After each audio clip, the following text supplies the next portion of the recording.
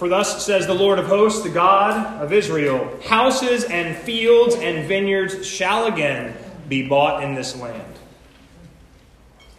Would you all please pray with me? May the words of my mouth and the meditations of all of our hearts be acceptable in thy sight, O Lord, our rock and our Redeemer. Amen. We will be watching you. This is all wrong. I shouldn't be up here. I should be back in school on the other side of the ocean. Yet, you all come to us young people for hope. How dare you? You have stolen my dreams. You've stolen my childhood with your empty words. And yet I'm one of the lucky ones. People are suffering. People are dying. Entire ecosystems are collapsing. We are in the beginning of a mass extinction. And all you can think about is money. Fairy tales. Eternal economic growth. How dare you? For more than 30 years, the science has been crystal clear. How dare you continue to look away? And then you come here saying that you are doing enough when the politics and the solutions needed are nowhere in sight. You say you hear us. You say you understand the urgency, but no matter how sad and angry I am, I don't want to believe that. Because if you really understood the situation and you kept on failing to act, then you would be evil. And that I refuse to believe. You're uncomfortable with all the figures because you are not mature enough to tell the truth. You are failing us. But young people are beginning to understand your betrayal. The eyes of all future generations are on you, and if you choose to fail us, I say we will never forgive you. A 16-year-old said that this week. A 16-year-old named Greta Thunberg addressed the UN Climate Action Summit, and she said the exact words that I just said to you to the most powerful leaders across the globe. And she did so passionately and unflinchingly for all to see and hear. And the very next day, a megachurch pastor by the name of Robert Jeffress, he is the largest church in the state of Texas. He got on the radio to express how disappointed he was. He said, somebody needs to read to poor Greta Genesis chapter 9. Tell her that whenever she worries about this global warming, just look at a rainbow.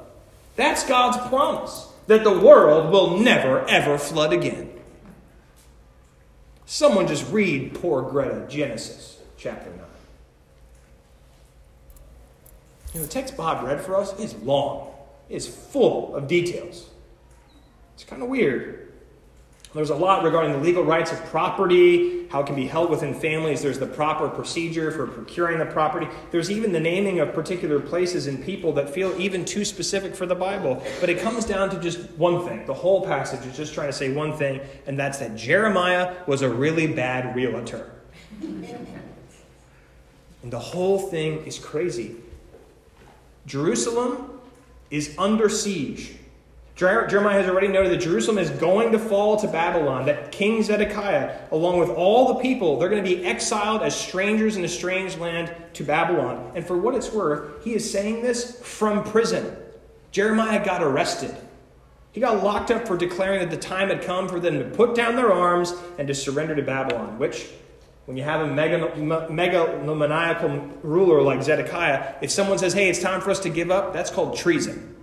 So they threw him in jail. And Jeremiah chooses this moment from behind bars, weird as it might be, to buy a piece of property that is quite literally in the process of being taken by somebody else. It's weird. Jeremiah, for reasons often beyond our ability to comprehend or understand, maintains a tremendous faith in God. The God who first called him to be a prophet. While everything in his life was screaming the contrary, Jeremiah declared a steadfastness toward God because God was with him. He asked all the people of Jerusalem, all the people of Israel, to open their eyes to what was really happening. What Jeremiah could see and what so many others couldn't was that while the destruction of Jerusalem would mean the end of everything they knew and everything they understood, it did not mean that God had abandoned them or that God had lessened God's connection with God's creation. they would always be God's people, no matter what, no matter how bad things would become. Later, Jeremiah will write a letter to the exiles all the way in Babylon. They're trying to seek out what it means to be in a strange new world. And the prophet will tell them to do this. Till the soil, marry, bear children, worship the Lord, stay together, because God is with you no matter what. And what about this piece of property? And what about this piece of land that he spends 15 shekels of silver on? Scripture says it's about redeeming the land. And it's not an act of foolish hope or ignorance of the obvious. Procuring the land was a sign act to the faith that Jeremiah had for the future of God's people and God's promises. And that even in the present, God is present in catastrophe. Which in the end, that's what faith is all about.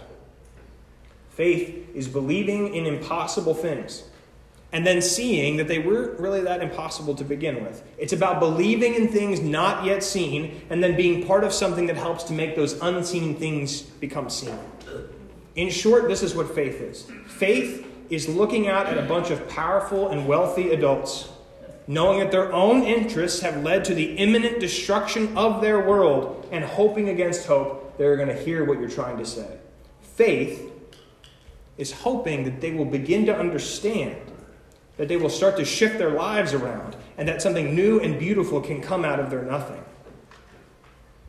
Faith gets kicked around a lot in the world today, and sometimes for good reason. Christians have at times acted in ignorance of facts and figures to instead be moved by charismatic individuals who, notably, Jesus warns us about in the Gospels. Christians have absolutely been responsible for reprehensible behavior in the world, and we often brush it aside as if nothing ever happened. But one of the things about faith that we often ignore or forget is that faith requires us to open our eyes to what's really going on. To open our eyes, as Jeremiah would have us do, to what happened and is still happening, and that we have to be willing to accept responsibility, which is crazy because today we like to shirk responsibility all the time. We like to wash our hands of any wrongdoing. It's become this all too common refrain. Oh, it's not my fault my ancestors owned slaves. Or I shouldn't be punished for what other people did to the native people who lived here before us. And yet Scripture reminds us over and over and over again that today we are not paying for the sins of our parents. We are paying for our own sins. The problems of this world are on us as much as they are on anybody else. And that is why Jeremiah is called the weeping prophet. He knew and he saw and he believed the truth about people in his midst in ways that we still deny and ignore and disbelieve. It brought him to tears, knowing that the people willfully chose to disobey the one in whom they moved and had their being. Jeremiah wept as mothers and fathers and children were carried off into a foreign land, leaving behind a city on fire. He wept because they refused to believe the truth. And for many years, I used to love this expression, seeing is believing. I wanted proof or evidence prior to and before making an assertion of something's relevance. And for most of my life, that was fine. Seeing is believing. But of course, we live in a time now where seeing isn't even really part of the equation. People and pastors like Robert Jeffress can speak of people like Greta Thunberg as if they are the ones who are ignorant of God's movements and motives in the world, and people lap it up. He has the biggest church in Texas. People show up every week to hear what he has to feed them because he grants them permission to keep closing their eyes to the truth around them. They're like people on a boat telling everyone, oh, you have nothing to worry about, even though they've just hit an iceberg and they're sinking to the bottom of the ocean. And then people like Greta Thunberg, a 16-year-old girl, can stand up with the courage of someone like Jeremiah to say and do what others cannot and will not. You know, when I watched her speak this week, when I saw all of her passion and her energy and her conviction, when I heard all the numbers and the figures that she was mentioning about her CO2 emissions and all this stuff, you know the thing that stayed with me most? It wasn't any of that.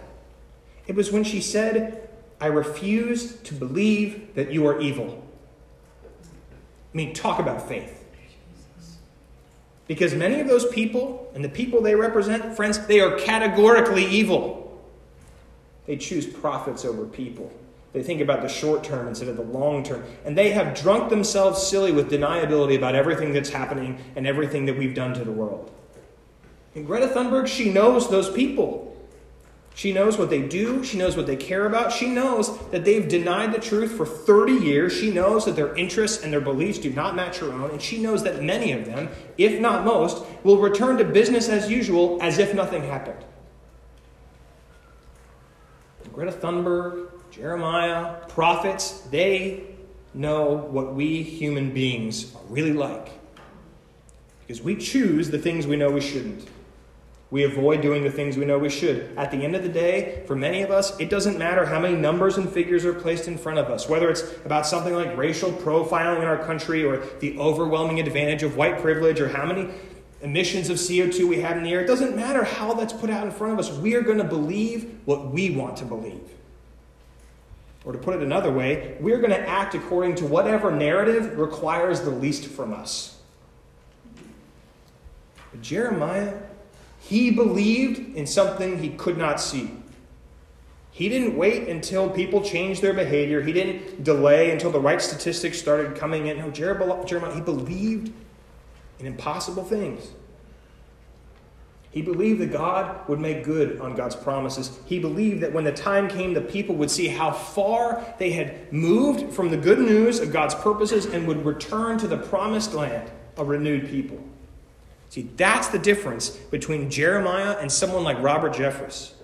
Now, Robert Jeffress believes that God will never flood the world again, like God did during the days of Noah. And he's right. God hung up that rainbow in the sky as a sign that God would never do that to God's creation again. But that's exactly the problem. God isn't the one doing global warming to us. We're doing it to ourselves. We are now the ones who are drunk on petroleum and fossil fuels and unmonitored emissions. We're writing checks that our ecosystems can't cash. We're walking around blind to how much our actions are fundamentally rewriting the entire fabric of our planet. But here's the good news. God has not abandoned us.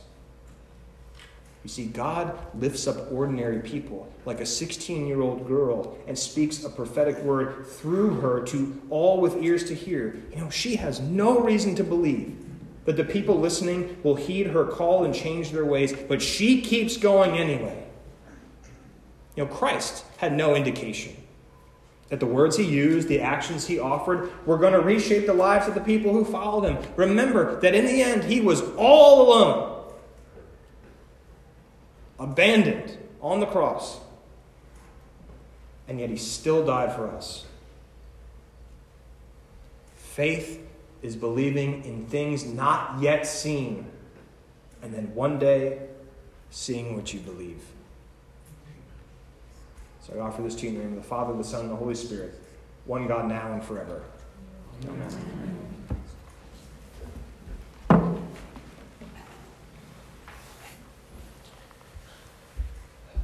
A couple days ago on Twitter, I wrote a tweet saying, I think I'm going to preach about global warming in church on Sunday. And a whole lot of people wrote to me and said, that's a bad idea, Taylor.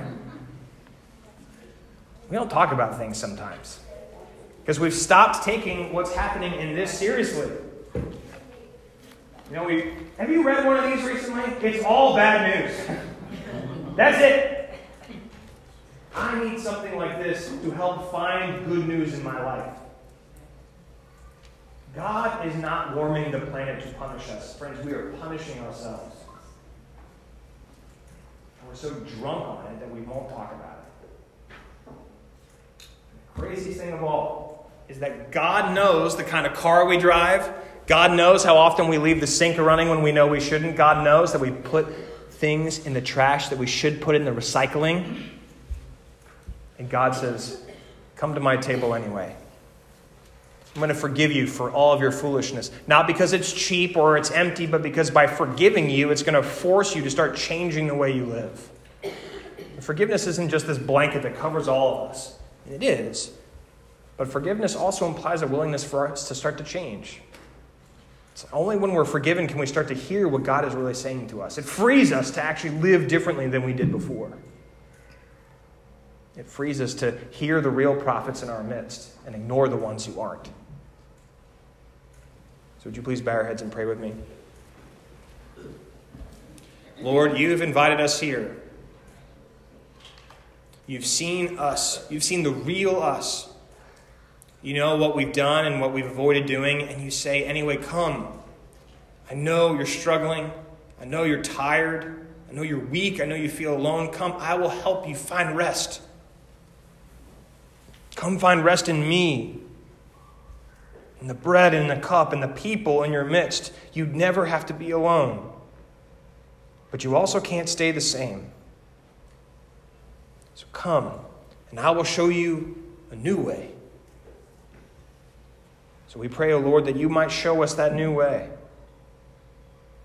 Be the light to the path where our feet are treading, so that in the end we walk in the ways that lead to life and not to death. And all God's people say,